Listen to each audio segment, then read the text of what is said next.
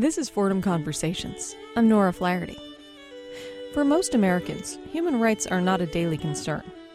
Although most of us have our opinions about Abu Ghraib or Guantanamo, they tend to be based on what we see in the media, and for most of us, they seem rather distant. But what if we were to go and see what was going on in some of the many places in the world where human rights are a serious question? And what if we were to report back? That's the idea behind the Joseph R. Crowley Program in International Human Rights. In that Fordham Law School program, students and faculty conduct a fact-finding mission on a different human rights issue every year. In the past, they've looked at the criminal justice system in Mexico and women's inheritance rights in Ghana, among other things. In 2005, participants traveled to Romania to look at access to education among the Romani people there. They're putting together their report and recommendations on that now. Later today on Fordham Conversations, we'll hear a report on one group of American kids in school, homeless kids. But first, Tracy Higgins is a professor at Fordham Law School, and she's a faculty director of the Crowley Program. She joins me today in the studio to talk about the Crowley mission to Romania. Tracy Higgins, welcome. Thank you.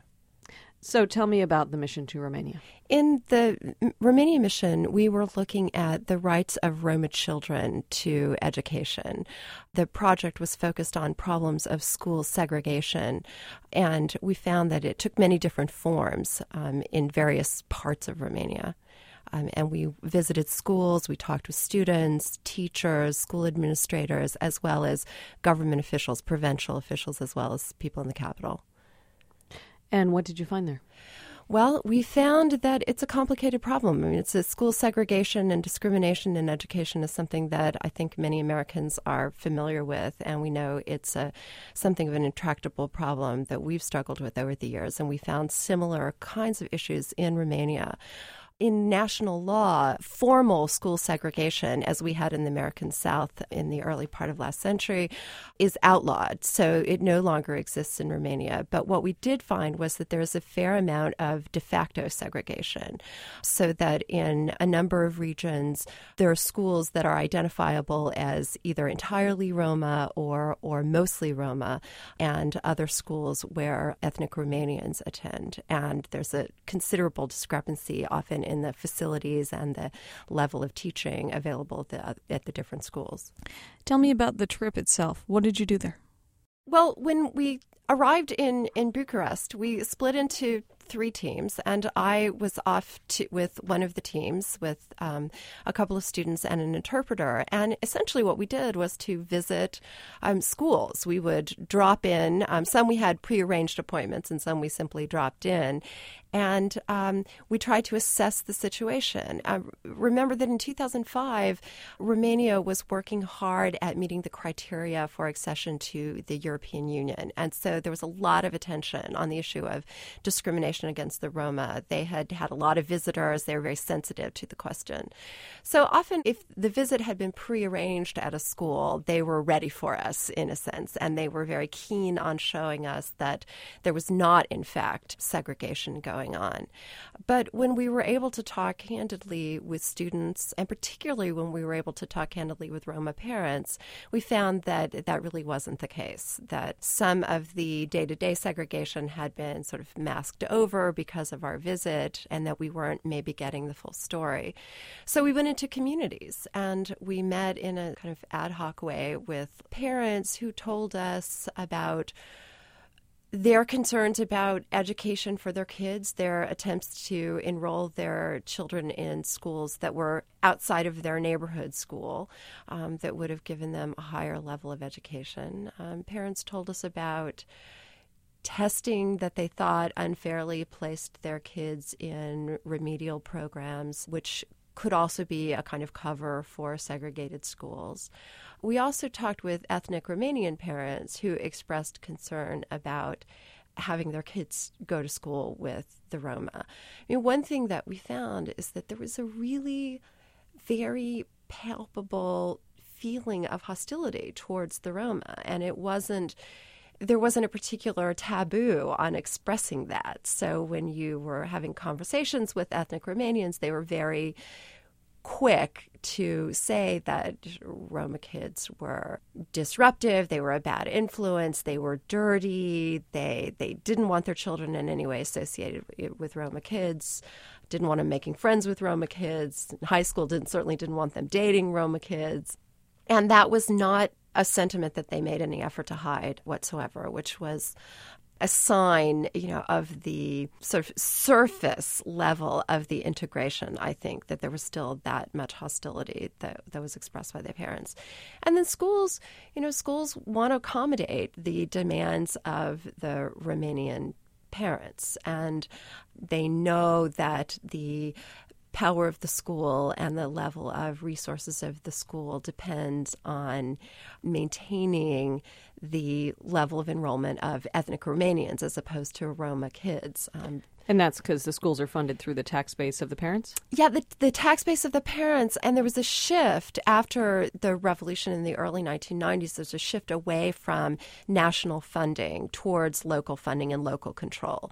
Now, in some ways, that's a good idea. We like local control of schools as well. Parents want to have input about what the schools do and what the curriculum is like, et cetera. But what it means practically is that Roma schools are located in Roma communities that are exceedingly poor, and the tax base simply can't support the school.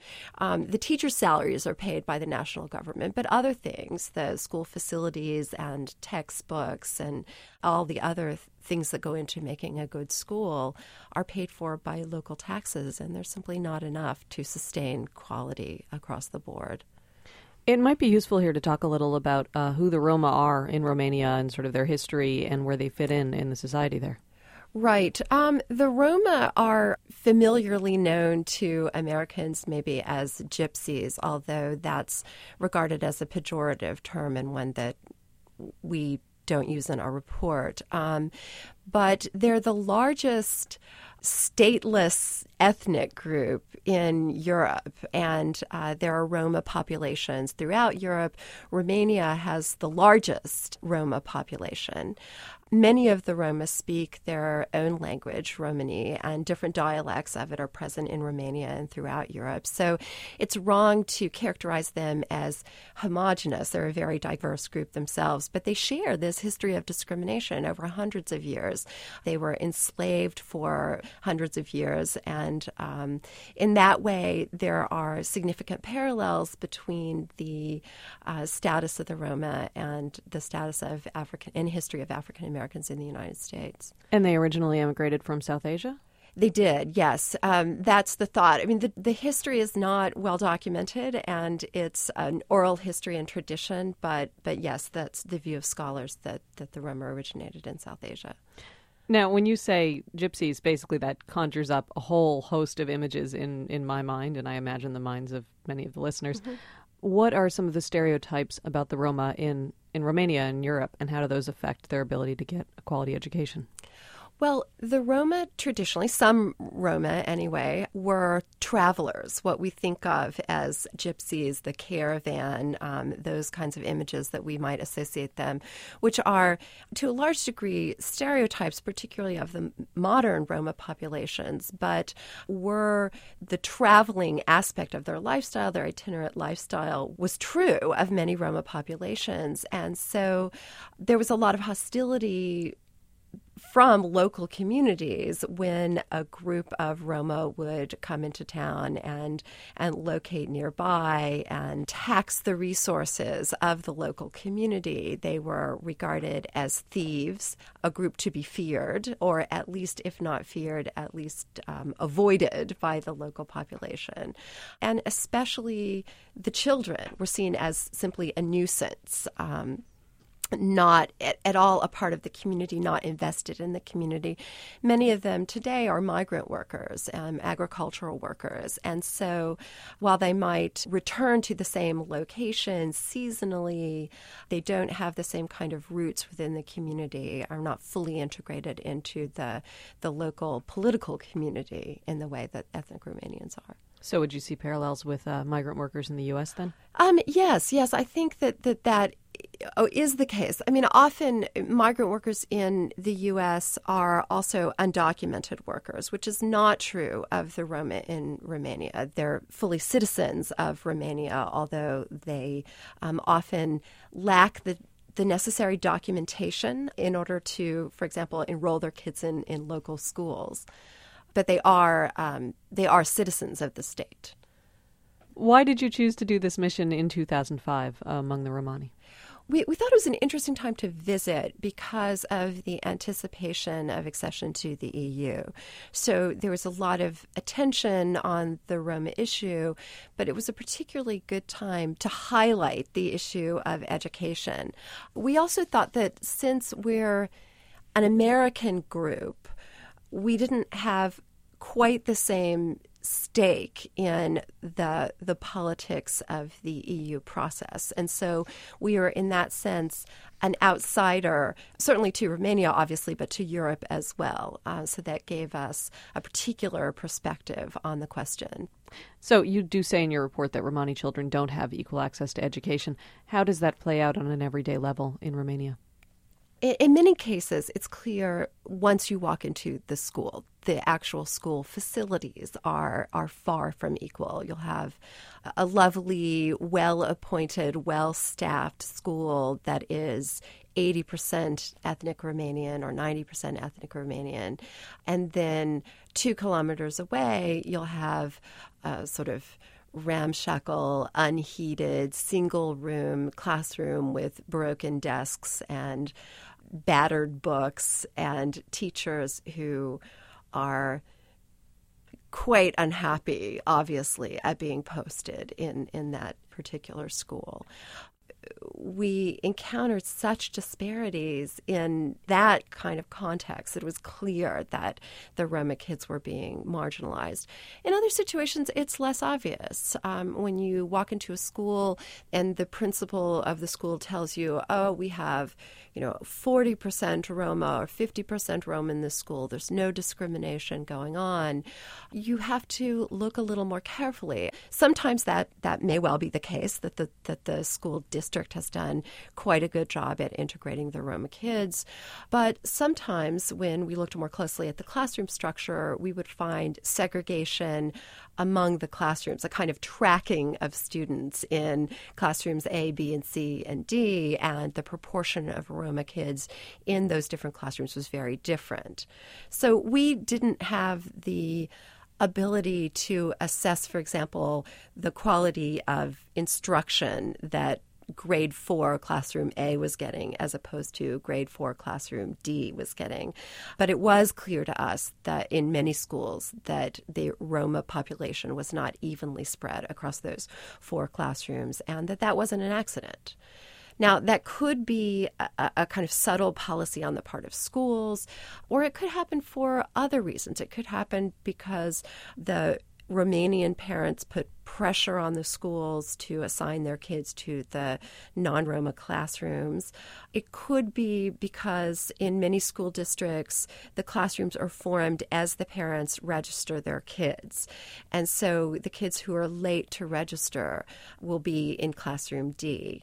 Often the Roma parents are late to register, and that may be because there's not sufficient outreach and education of the Roma parents about the requirement to register their kids every year. It could be because they're migrant workers and don't return to the community until later and are not able to meet the deadline. So it's a complex set of factors that may contribute to that. Not all of it is necessarily hostility on the part of the school administrators towards Roma kids.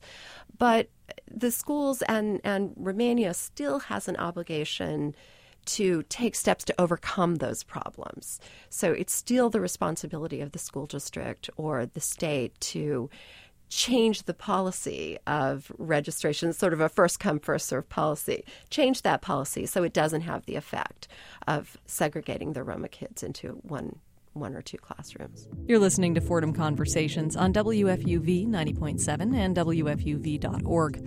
I'm Nora Flaherty. We're talking this morning with Tracy Higgins from the Crowley Program in International Human Rights at Fordham Law School. In 2005, Crowley students traveled to Romania to look at educational discrimination against the Romani ethnic group there. In a few minutes, we'll hear about a group in the U.S. for whom education can also be a daily struggle. But first, let's return to our conversation with Tracy Higgins. How would these children's lives be different if they did have access to education? Well, the level of poverty among the Roma is just tremendous, and it's a problem throughout Romania. It's not unique to the Roma populations. There's a lot of rural poverty in Romania, period. And this we heard over and over again from Romanians, from the non-Roma, that, look, we have a lot of problems here. Why is everybody focused on the Roma? But the reality is that it's just much more acute in the Roma population. One of the key factors in trying to lift families out of poverty is education. And a startling number of Roma kids, maybe a quarter of Roma kids, get no education whatsoever. And then a very high percentage of them drop out in primary school, and only a very tiny percentage graduate from secondary school or go on to university. So clearly, if they are more fully integrated in the system, if they get the resources that they need and the support that they need in order to stay in school, if Roma parents are educated and encouraged to keep their kids in school, it's going to be easier to change the economic status so that you don't have generation after generation remaining in this economically marginalized position. And, part of it is a problem with a lack of support of education within the Roma households. So, for example, one teacher that I spoke with who was quite dedicated to trying to improve the education of Roma kids said that she wasn't able to allow the Roma children to take their textbooks home because the siblings might use the textbooks to tear out the pages and wrap goods that are then sold in the marketplace, which is entirely understandable, right? You maintain the household economy in whatever way you can. And if you're trying to put food on the table for the evening meal, who can blame a parent for not prioritizing education? But it's that kind of problem that really needs to be addressed somehow to help to give the families the support that is necessary to allow the kids to remain in school. What, if anything, is the government doing to make sure that Romani kids have equal access? Well, it has issued directives. It's created institutions on the national level to try to guarantee non-discrimination in education. And Romania actually does quite a good job in educating kids generally. The level of literacy is quite high. And so the problem really is one of attacking the discrimination questions. So in working towards joining the European Union, Romania took quite a few steps to try to establish a kind of legal framework to address the problem, or an institutional framework to address the problem.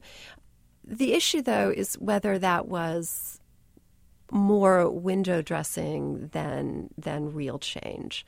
Because if you've got widespread hostility towards this minority population, then it's not simply a matter of providing legal guarantees. There has to be a provision of resources and for education of the minority group, but there also has to be a kind of education of the majority population, right? Dealing with that hostility and discriminatory attitude towards the Roma.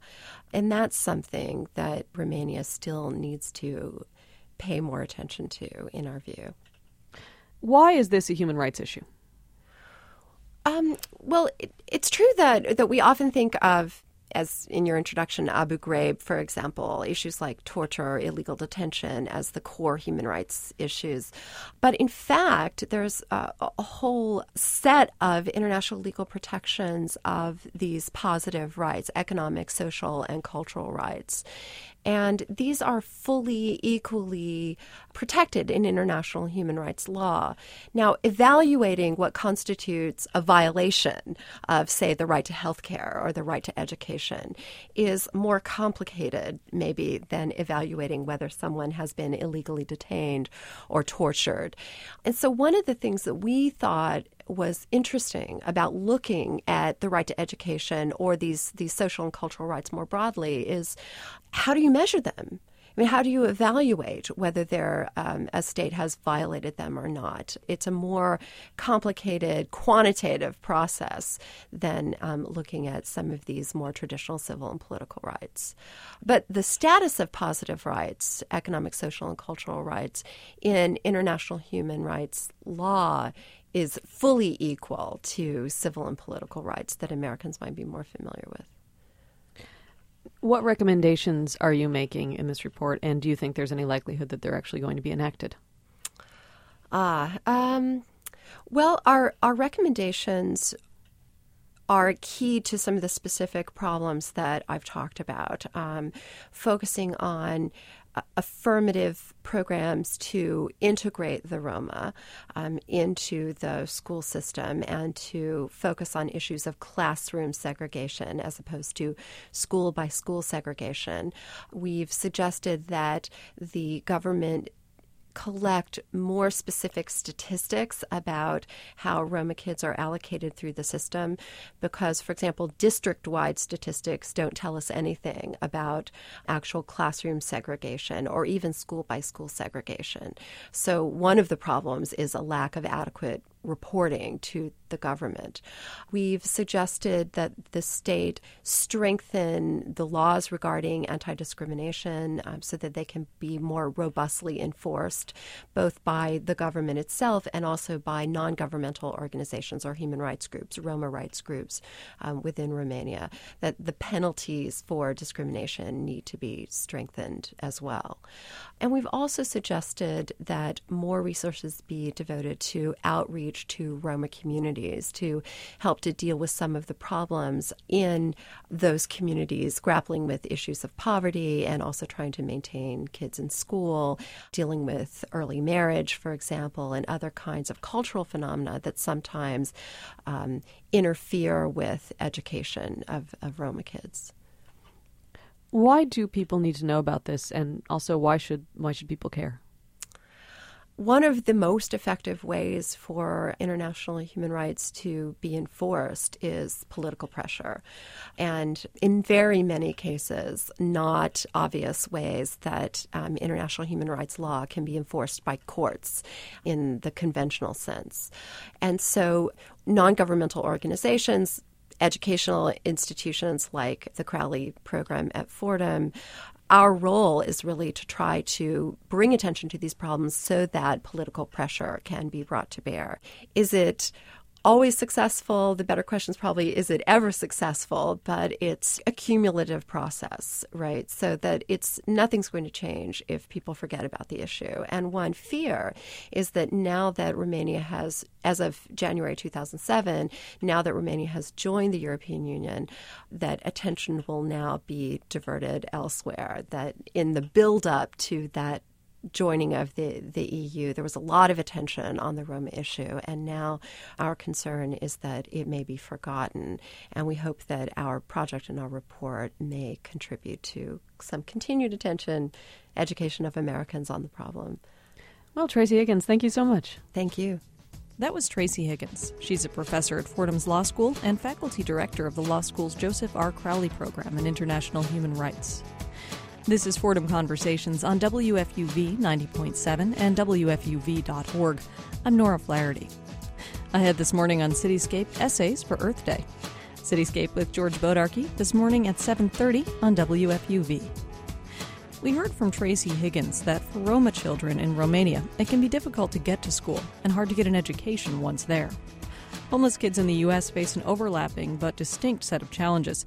About 40% of the estimated 3.5 million homeless people living in the U.S. are children.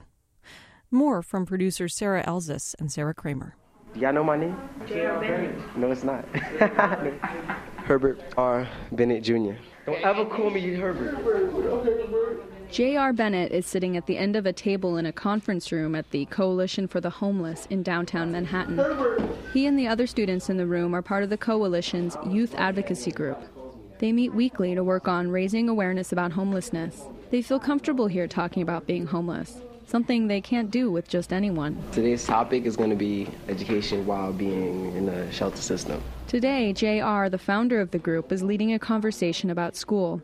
He's wearing a black button-down shirt and has his questions written out on a yellow pad in front of him. First day of high school, my mom went to my guidance counselor, so that was fun.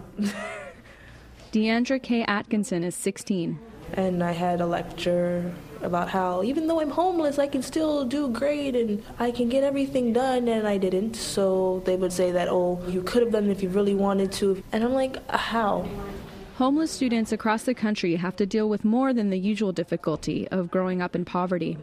Along with the stress and instability of moves from shelter to shelter, they often have to negotiate long commutes. Frequent moves also make it difficult to keep school records straight, and even basic things like supplies and uniforms are hard to come by. And then there are the relationships with teachers and the other students. How exactly were y'all treated by people that knew that you were homeless? They talk about it constantly. That's 14-year-old Van Bathia. They make fun of us, saying that we can't afford anything, we can't afford housing, we can't afford clothes and stuff. They used to get in my face. They'd be telling me, oh, you ugly, you dirty, oh, you this and that. Isis is 13. She's Vaughn's sister. They just moved out of the shelter system into an apartment in the Bronx. They were homeless for more than 2 years.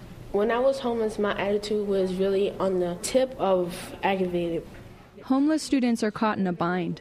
Ideally, a teacher would know their situation and would provide extra time for them to complete projects if they miss school.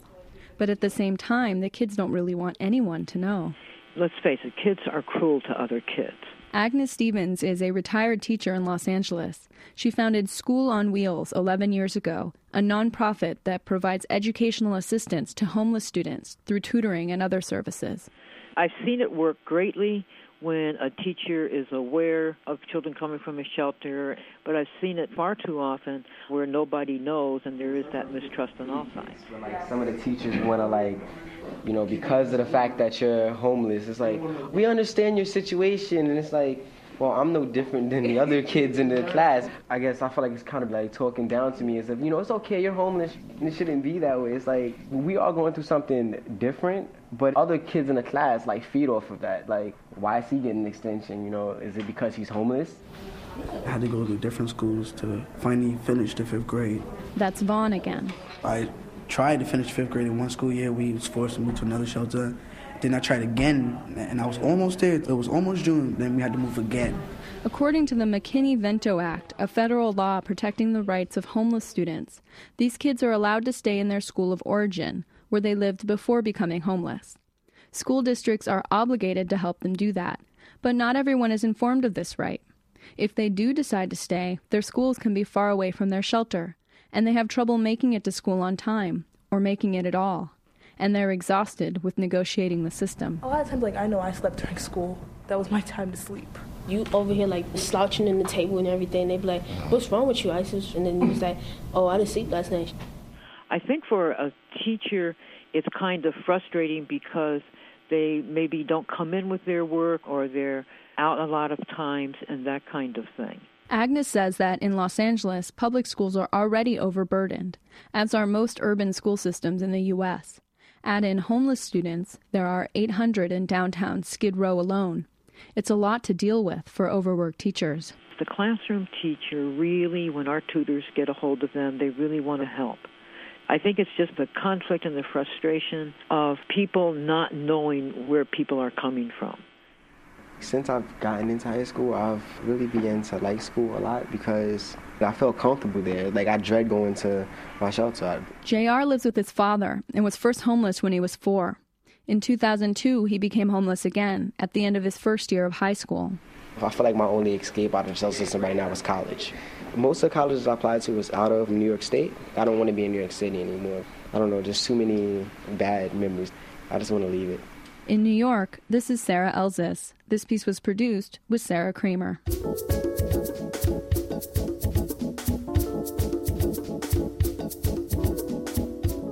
This is WFUV. If you'd like to learn more about the Joseph R. Crowley Program in International Human Rights, go to their website, crowleyprogram.org. You can also hear a show that I did about the Crowley program's mission to Kenya, or any other Fordham Conversations you'd like to hear, in the Fordham Conversations archive at wfuv.org. Fordham Conversations is also now available as a podcast. If you're interested in subscribing, or you're just looking for some more information, click on podcast at wfuv.org. From WFUV 90.7 and WFUV.org, this has been Fordham Conversations. I'm Nora Flaherty. Cityscape is next. Thanks for listening and have a great weekend.